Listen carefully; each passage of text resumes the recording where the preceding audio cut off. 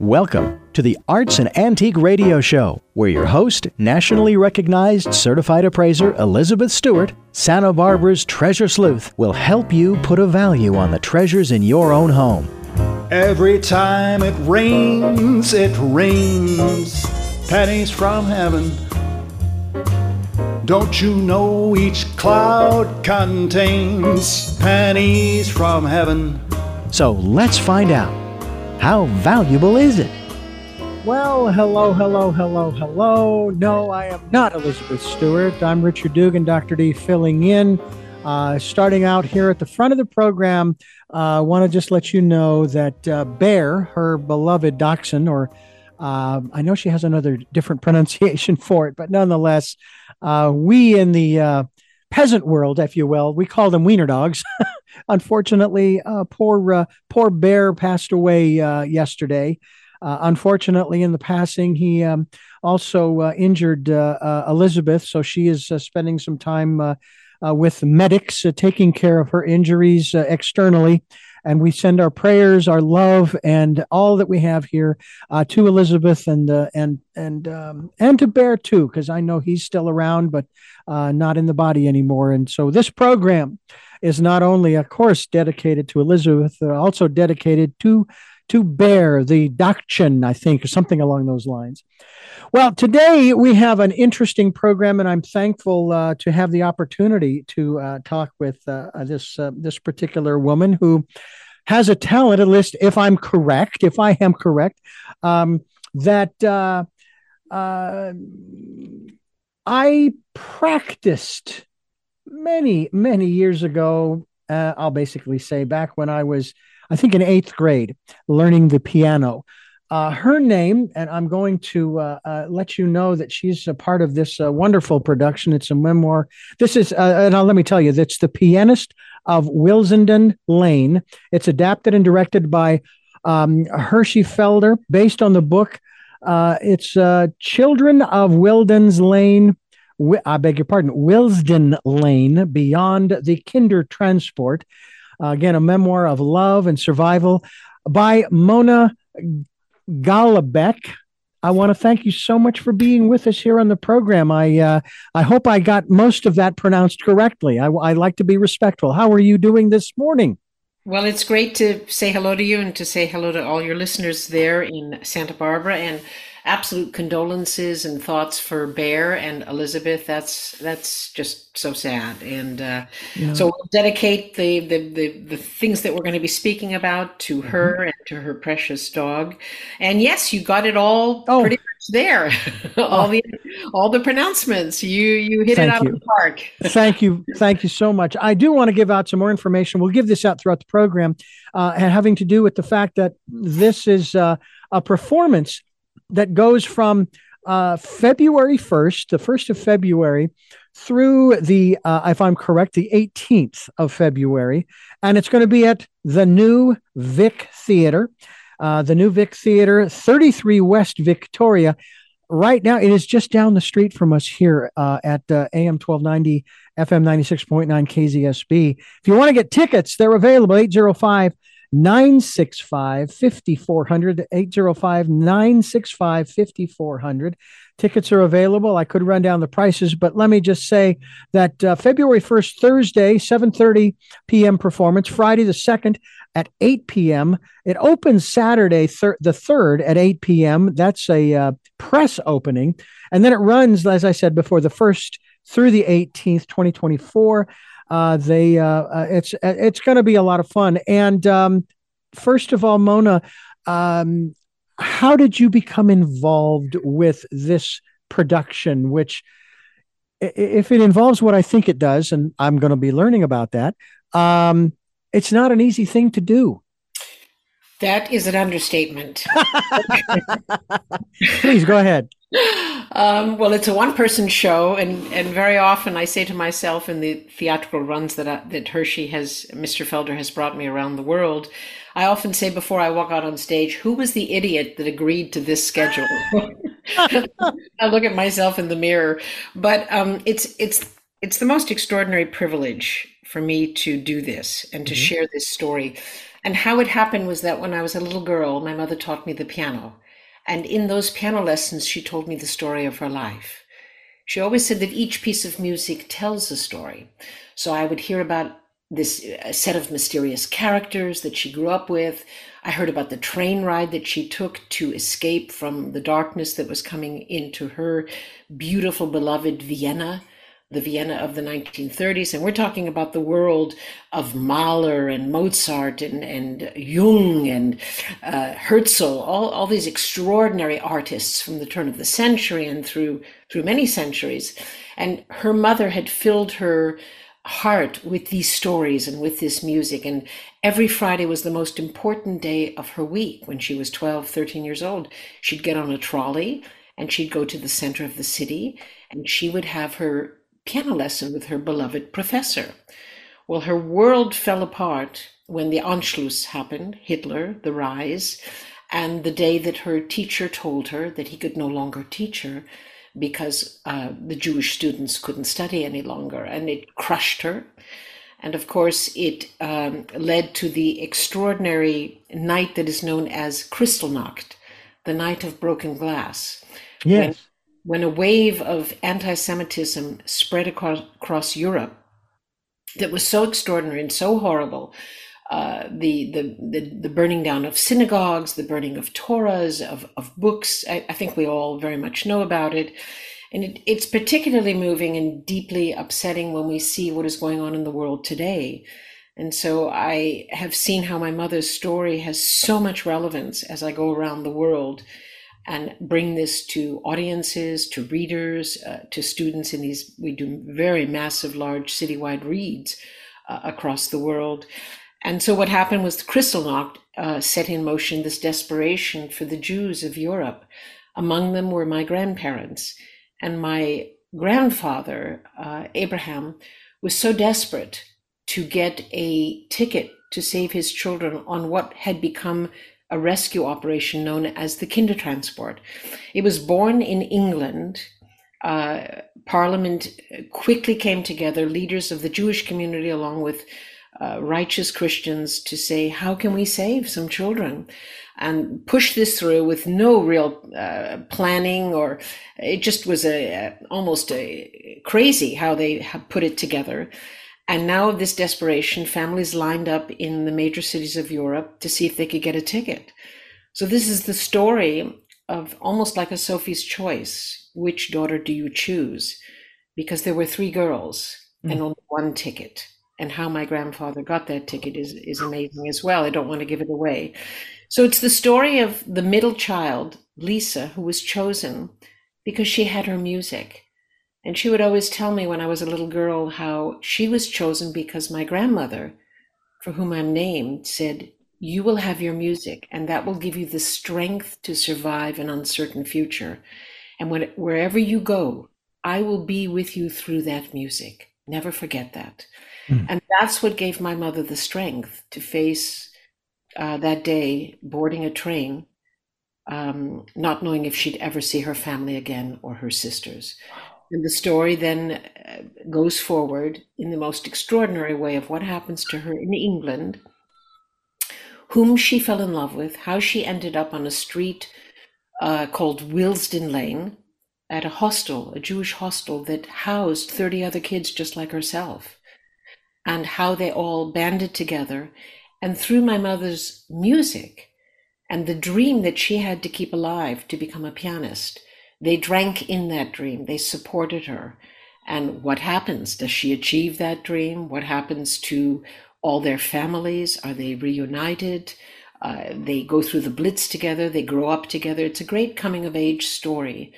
And through it all is this powerful character, the music, that is by my side on the stage. As I have a habit to do when I'm interviewing people, I throw in some of my own personal stuff, and I'll keep it very brief because I want to hear more about this production, especially at the New Vic coming up the 1st through the 18th of February. We certainly hope that you folks will avail yourselves of this opportunity. Get tickets.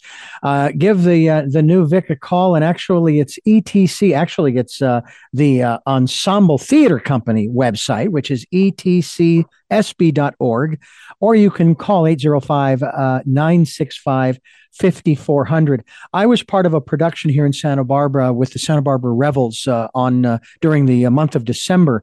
My second year in the group. And this particular production had to do with events that were taking place. And of course, they were fictional, but they were surrounded by historical events. I'm still trying to figure out whether historical is correct or historic, but be that as it may. And one of the elements in this was that we had German, Jewish, and Irish and Spanish people. Of those languages, especially, who were stuck on Ellis Island on Christmas Eve, 1924, shortly after Congress had revised the immigration laws in terms of what's the word I want? Quotas. And the quotas had been met up to that point. And so we all had to stay on Ellis Island and so forth. Well, one of the stories that was told is of what you were just talking about. And I have to tell you that even though I'm an actor up there on stage as part of the group of Irish immigrants, I'm sitting there and I'm tearing up. Now, not the character, the Irish soldier who participated in World War I in the trenches, Richard Dugan, who was sitting there listening to this story, and I'm going, you have got to be kidding me. Right, right.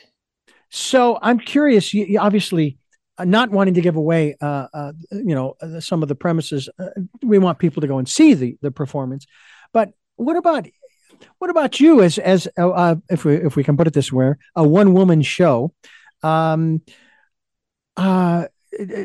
that something that still impacts you when you are performing in this or any other, where you find it a little difficult to stay in character because you are so, you're so moved by the events in the drama?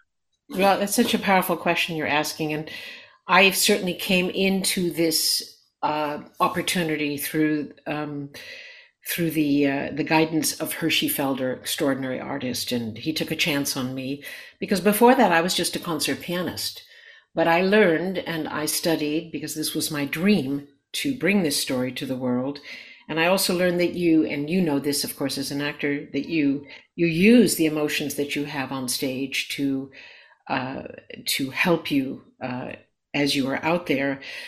But it's a great question. I mean, there are some nights I'm overcome. I'm becoming my mother on the stage. Hershey challenged me to put on a red wig. My mother's hair was red, and become her and portray her and portray the characters that she met along the way, the beautiful souls that helped her to survive and to fulfill many parts of her dreams. And I'm overcome at various sections along the way. There's an extraordinary section about D-Day, and sometimes I can't even speak through it. I'm playing the Rachmaninoff Prelude in C-sharp minor with those heroic chords that we all know. And I think of the British people and their bravery under the Blitz. My mother would often tell me how, because every child had to get a job in that hostel, in that orphanage, basically, where they were. They didn't know it was an orphanage, but they called it the hostel. But many would discover after the war that their parents hadn't survived. But they had to get a job to help contribute to the hostel. My mom got a job working long hours on sewing machines. And she would say, emerging from the tube in the morning during the Blitz, the bravery that she saw of the British people turning up. She'd see the disheveled buildings, the war-torn buildings. She'd arrive at the factory. People were missing. They had died during the bombing. And I'm choked up when I think about that scene in the story where we see an image that Hershey Felder projected into the sets of the rows of crosses and Star of Davids in the cemetery in Normandy in France, when we think about D-Day, and the sacrifice of a generation so that you and I and all of us can walk in freedom today. And it really, really guts your soul, because you take a look at what's going on in the world today. I mean, it's horrendous. Yeah. Man's inhumanity to man. It's horrendous what we're seeing. And the refugee crisis is the greatest we've ever seen. We also see our own nation torn apart. And how do we come together? We need stories of man's humanity to man. I will share with you the one scene I was in this performance back in December, middle December at the Libero. I was one of the Irish soldiers, and we were sitting there behind the barbed wire and our barricades and our bunkers. And off in the distance was this German soldier singing. I can't even think of the German title. Silent Night. And moving forward, carrying a small little Christmas tree. And all of a sudden, in the Friday night performance, I'm there. I am there. And I'm thinking, wow, I can't believe this person is risking being shot by our side. Right. And so forth. And continues to move forward, continues to sing. And then we go through this. And I had a solo in there where I am singing to this soldier and then to the audience. And I walk up, and I won't go through the lyrics, but basically I have this little flask, supposedly of secret brandy, and then a little cigarette, and so forth. And I hand the soldier the brandy, and then I hand the cigarette, and then we embrace, because the lyrics in the song from the music from Christmas in the Trenches. One by one, they entered no man's land without a gun or bayonet. We met there hand in hand. We shared a secret brandy and wished each other well, which I embraced the soldier. And then I turned to the audience, and in that flare-lit soccer game, we gave them hell. And I couldn't believe I got a laugh from that. But it was a heck of a shift emotionally. But there I was, and I started to tear up as I'm singing those first 3 or 4 lines before the one on the soccer. And after the performance, I talked with the other actor, whose name was Grace, and he said, you started to make me cry. And so the next 3 performances, we tried to hold it together. Right. When you are up there performing, now when you're playing the piano, your emotions, you could tear up and all of that kind of stuff, because it's not your voice that's coming out. But how does that impact how you play? Because the emotion has to come into play when you're doing that, despite what's been written on the page by the composer. Sure. It deepens the performance, and I can say over time I've come to understand more deeply my mother, or at least I think I have. I've understood my grandparents more, and the choices and the sacrifices that they made, and the unbelievable sacrifice they did for a parent to say goodbye and put a child on a train. And I've come to understand more deeply all these characters along the way. So as I'm playing the music and I feel the story, and I feel what this generation went through, and think about what's going on today, it just deepens my incredible hope for empathy. You're really talking about, when you described just now that scene of the Silent Night, and soldiers from opposite sides of the war, we all know really deep down, nobody really wants to fight. People are good. People want to come together. It's other factors of people that even control the lives of all these beautiful young people that are sent off to war, half the time not even knowing what they're being sent off to do. It's obscene, and we have to figure out a way to, I don't know if it's a spiritual shift in the world. I don't know what it's going to take. Yeah. I mean, you're talking about music there. Look, it was music and Silent Night that for a moment stopped that hatred and said, we're flesh and blood. We're the same. Yeah. I don't have the answer at all. I just try in my own small, humble way to tell a story that now I've had the privilege to bring to millions across the globe through Hershey Felder's production, through my I have an amazing partnership with the USC Shoah Foundation, founded by Steven Spielberg. We were given a $10 million grant to spread this story through educational resources online, at a platform called the Willesden Project in multiple languages across the globe. And I've brought this story now to London, New York, Chicago. It's just been an extraordinary privilege. And what happens mostly is that people after the show say, "You've told my story," or "You told the story of my parents," or "You told the story of someone I know, my neighbor," or "You've told the story of what is going on in the world today." And that is what I think, when you have that privilege, you want to be worthy of that. Well, I think that, and I have to tell you that when I first auditioned for this particular performance myself, 2 songs came up. And I remember when I'm listening to them on YouTube, I started to cry. Those 2 songs were Isle of Hope, Isle of Tears, singing about the opening and then, of course, the closing of Ellis Island. And then the other one was The Green Fields of France. Wow. Speaking to what you were just talking about. And Willie McBride is laying there in his grave at the age of 19, forever trapped, if you will, or forever 19. Right. And the author of the song has a verse in there that goes along, I paraphrase. Did you really think that you and your comrades were going to enter this fight and this would be the war to end all wars? I hate to be the bearer of bad news, but we've done it again and again and again and again. And I tell you, when I first, back in August of last year, when I, chose to audition and I pulled those songs up, and I'm coming down the mountain here in Santa Barbara, 154, I live at the top. And I had to be very careful because I was crying as I'm singing along with this song, these 2 songs. I mean, it's quite remarkable, the emotional impact. Tell me about the music. Tell me about, you mentioned, was it Mahler?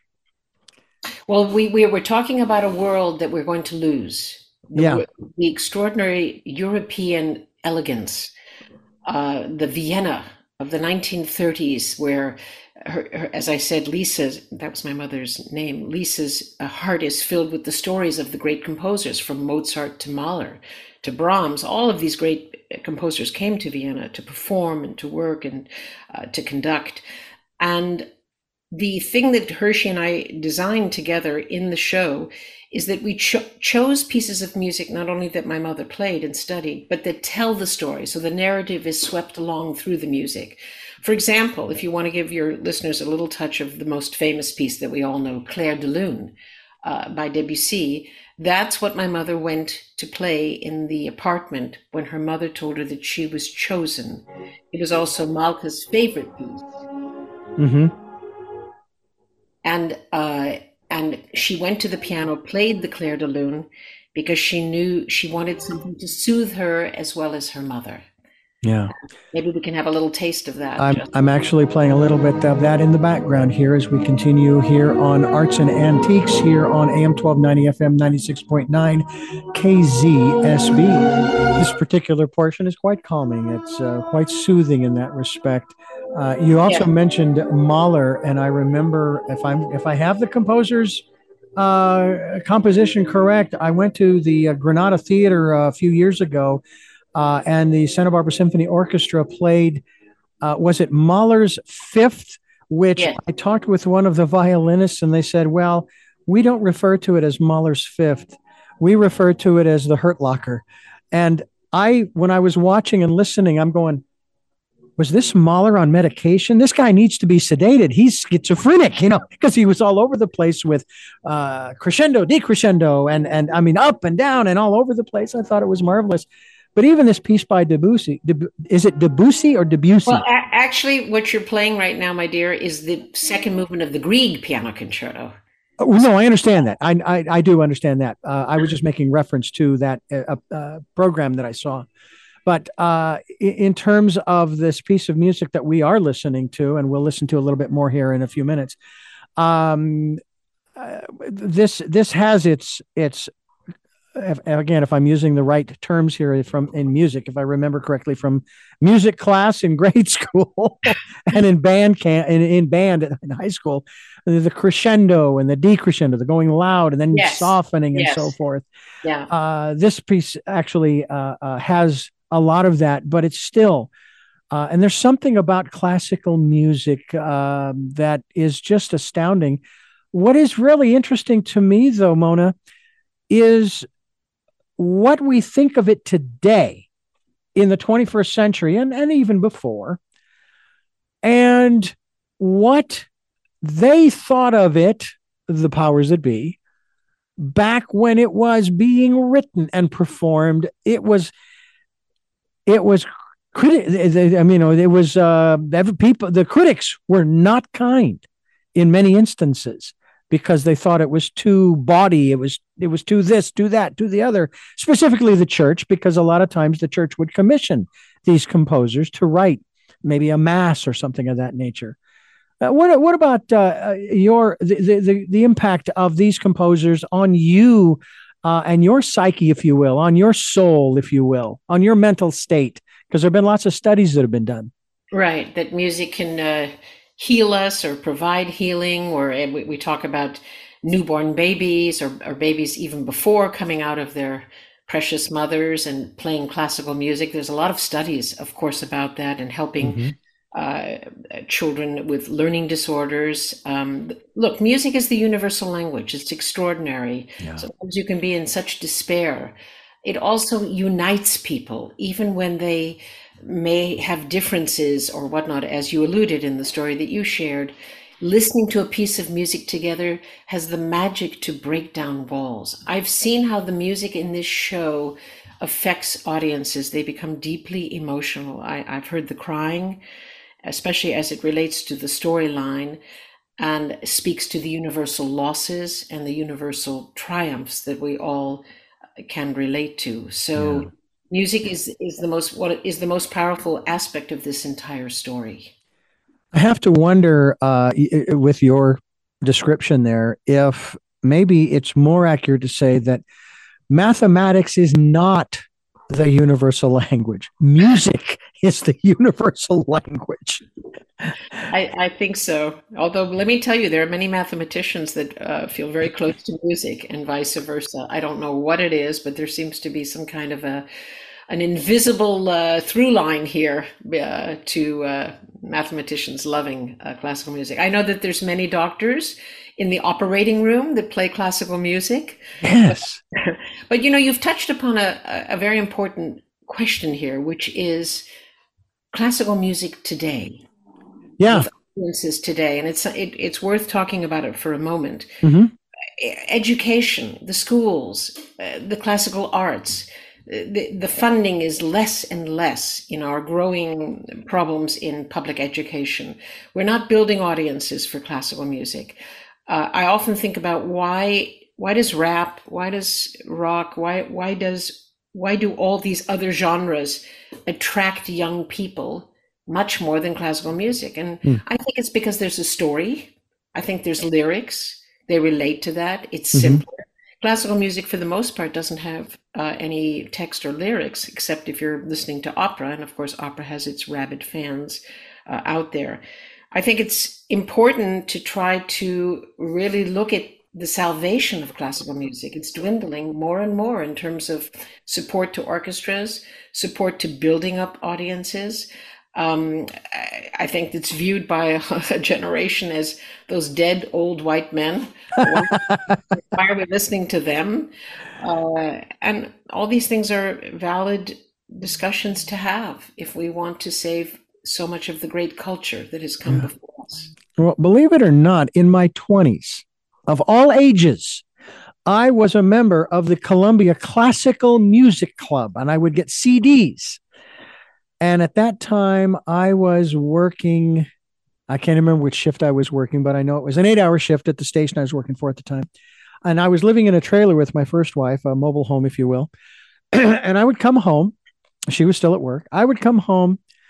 I would throw one of those CDs in there, into the CD player. I would lay down on the couch and invariably would fall asleep. But I would fall asleep to the classical music. And I never fully understood, even to this day, why, and this is something that I've tried to give up, and that is the need to know why. The fact is, I enjoy classical music. There are times when, as much as I love country music, I flip over to classical music station here in Santa Barbara. And every once in a while, I might locate one of those CDs and I may throw it into although a CD player is somewhat ancient of some sort, it's almost as ancient as a turntable. There's just something about it. And it is soothing. If you like the piece that we'll be playing here in just another couple of minutes here, I want to go back to that. There's just something about it. It's like if I'm having troubles, I mean, I don't know about you, but if I'm going through some stuff, and I don't have anybody around here, me to bolster and support and encourage and inspire me, I'll go to classical music and it will do all of those things. And it hasn't said a word. I couldn't agree with you more. It's stunning. It's like magic. Yeah. It somehow emerges. And I think this all, again, goes back to education and exposure and the opportunity. I'm particularly thrilled that the theater and the folks there have arranged for a matinee where I'm going to be performing for students. They're bringing in from one of your school districts. I don't know which one, but that to me is the joy to see how students respond to this and are exposed to classical music and love it. And most people tell me that watch the show or have experienced it in some form, whether it's online or live. They say, I will never listen to Clair de Lune the same. I will never listen to the Grieg piano concerto the same. I will think of your mother. I will think of the loss. I will think of the triumph. I will think of the power of helping others. And I won't I won't view someone who's Jewish. I will understand greater what the Holocaust meant. I will understand greater what racism means. And just because someone has a different color or religion, I will not view them in that way. They are part of humanity, as is a refugee. And that's been the extraordinary effect of this book and this opportunity to bring this show. Well, I wanted to play a little more of this as we continue talking about this performance. Let's see if I can't bring something up here. Let's go ahead and do that.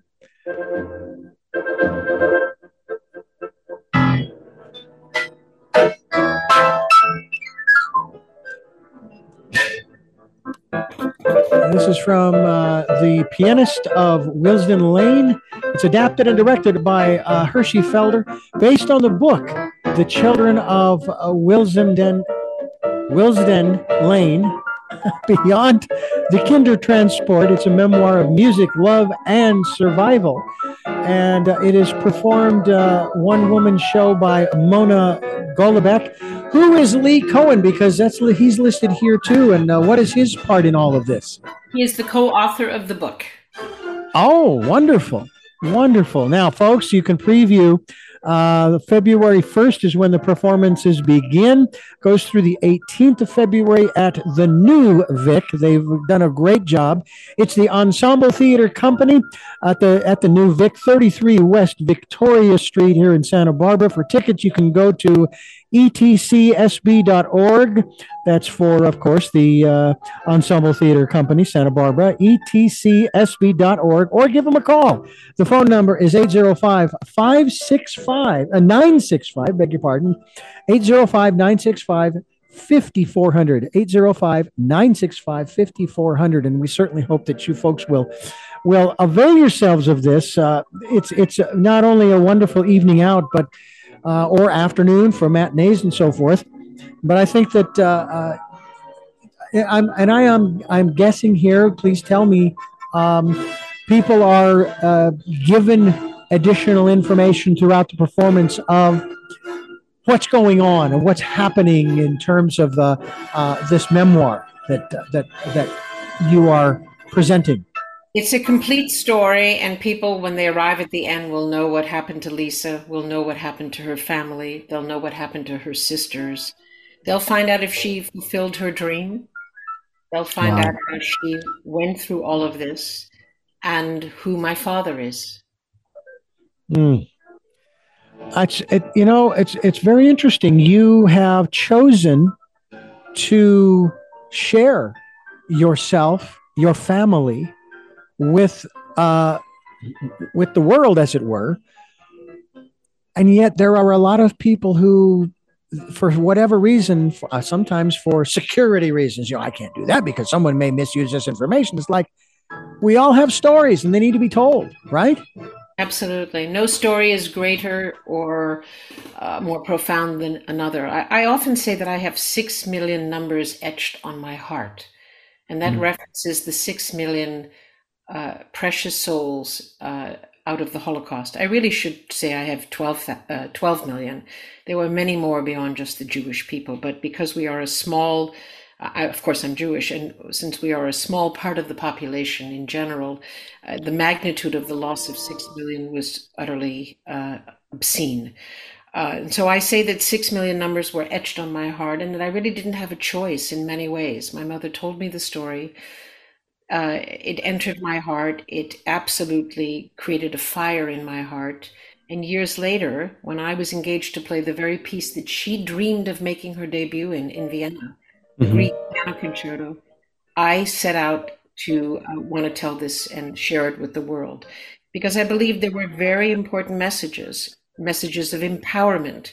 And what's our purpose here on this earth? To take care of others. So I never gave up, and one day I got the book published, and then one day my path crossed with Hershey Felder, and it changed the course of my life. So you could say that I was obsessed. My family say I'm driven to share this story. I am. I hope we've brought it to millions, and I hope one day we will bring it to even many more millions through the power of either a movie or a streaming series. And we just believe this is, I mean, students have told me it's the best book they've ever read. Hundreds of thousands of letters across the globe to the story, and the power of what it tells them to never give up on a dream, no matter what, and to find the thing that's going to get you through the darkest of times. And I just want to say to your listeners, if I may, my dear friend, in closing, if I may. Yes. Because I'm about to get on a Zoom with Austria.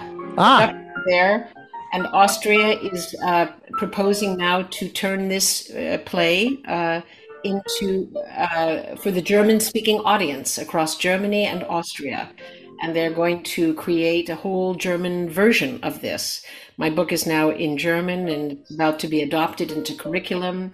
So we're seeing an incredible growth of other countries wanting to translate the story, translate the play, and bring it to their audiences in their native languages, of course. I don't speak German well enough to do it. And they'll train a young actress eventually to do this. But we were very honored to receive this invitation from the Salzburg State Theater. And I'm going to get on a Zoom right now with this gentleman. They know that I'm doing the show in Santa Barbara. I believe they're even sending some folks to come out and see it. But I really hope that those of you out there listening to this interview that I've had the privilege of having right now, I hope you will consider coming to see the show. I promise you, if you come, I promise you, you will be deeply moved. And you will find a that will enter your heart. Mona Golombek, my guest. She is the one-woman show, if you will, the pianist of Willesden. I will get that pronunciation like I did at the front end of the program. Willesden Lane. It's adapted and directed by Hershey Felder, and it's based upon the book, Children of Willesden Lane. And we certainly hope that you folks will get out to the new Vic. Mona, thank you so much for being with us. It's too bad that you do have to run, I understand. But this has been fascinating. And me being only 1%, according to Ancestry.com, 1% European, Eastern European Jew, I have an affinity. My favorite interviews, believe it or not, are with rabbis because I know what they go through to study, and they educate me so much more than any of the televangelists ever did in the 80s and 90s. Thank you so much for being with us. Richard, it was an absolute honor, and I really enjoyed speaking with you. One of the best interviews I've ever had. Thank you so much. Oh, thank you so much. And give my best to Austria. I will. All right. Many blessings to you. Bye-bye. We certainly hope, folks, that you will make it your business, if you will, make it your goal to go to the new Vic and see Mona. We are going to take a short break here. Actually, it's a long break, but we will be back with a little bit more of. I'll give you some more information as we continue here on AM 1290, FM 96.9, KZSB. This is the Arts and Antiques radio show, so stay with us.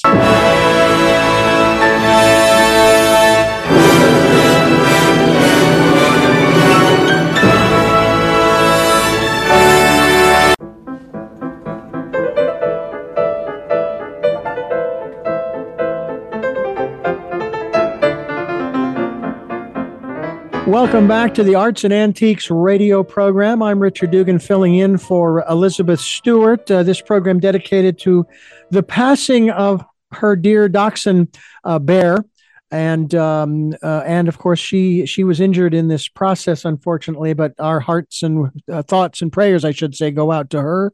And she should be back with us next week. We were talking with Mona Golubec, and she was sharing with us the story of the Pianist of Willesden Lane. It's adapted and directed by Hershey Felder, based upon the book that Mona wrote, called The Children of Willesden. I'm trying to get the name correct here. I got it right the first time, and now I'm trying to repeat that.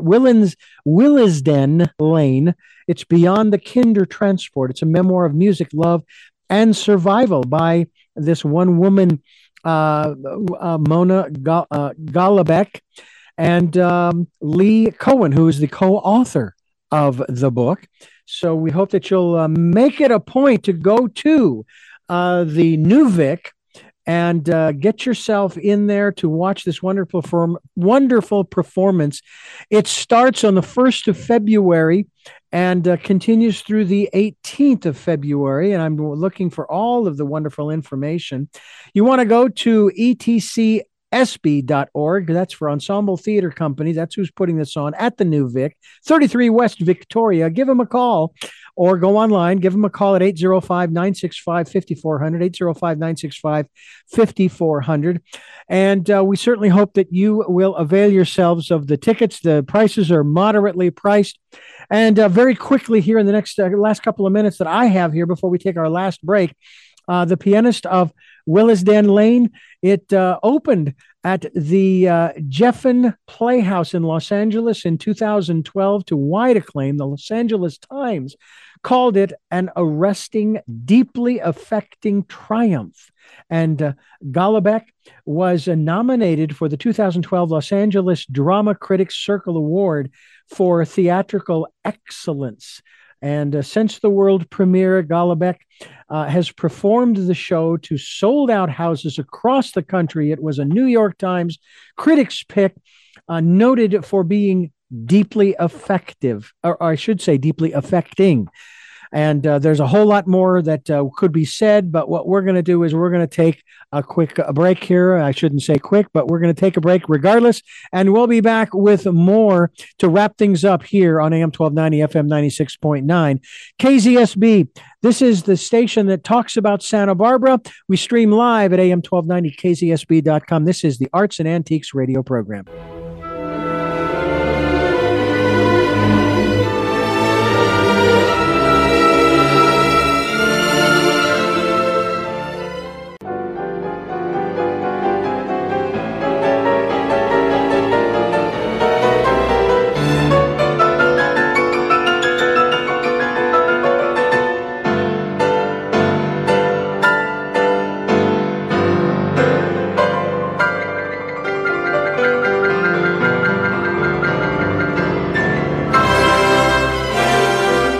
Well, we are back here on the Arts and Antiques radio program. I'm Richard Dugan, filling in for Elizabeth Stewart, who is suffering from both a minor injury as well as the loss of her dear departed dog, Bear. And this program is dedicated to the both of them. So we are grateful for her being a part of AM 1290 and FM 96.9, obviously the station that talks about Santa Barbara.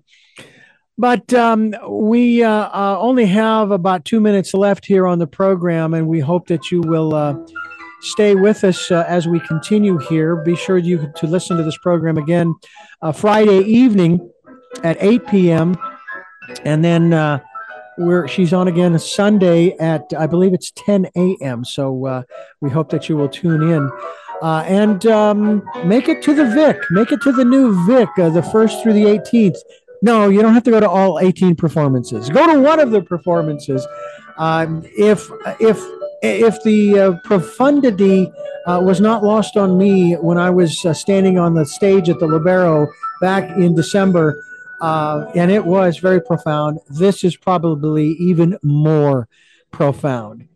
I thank you for being with us. We're going to go out with this music, and join us again next Friday at 10 a.m. for the Arts and Antiques radio program right here on AM 1290, FM 96.9, KZSB, and online at AM1290KZSB.com.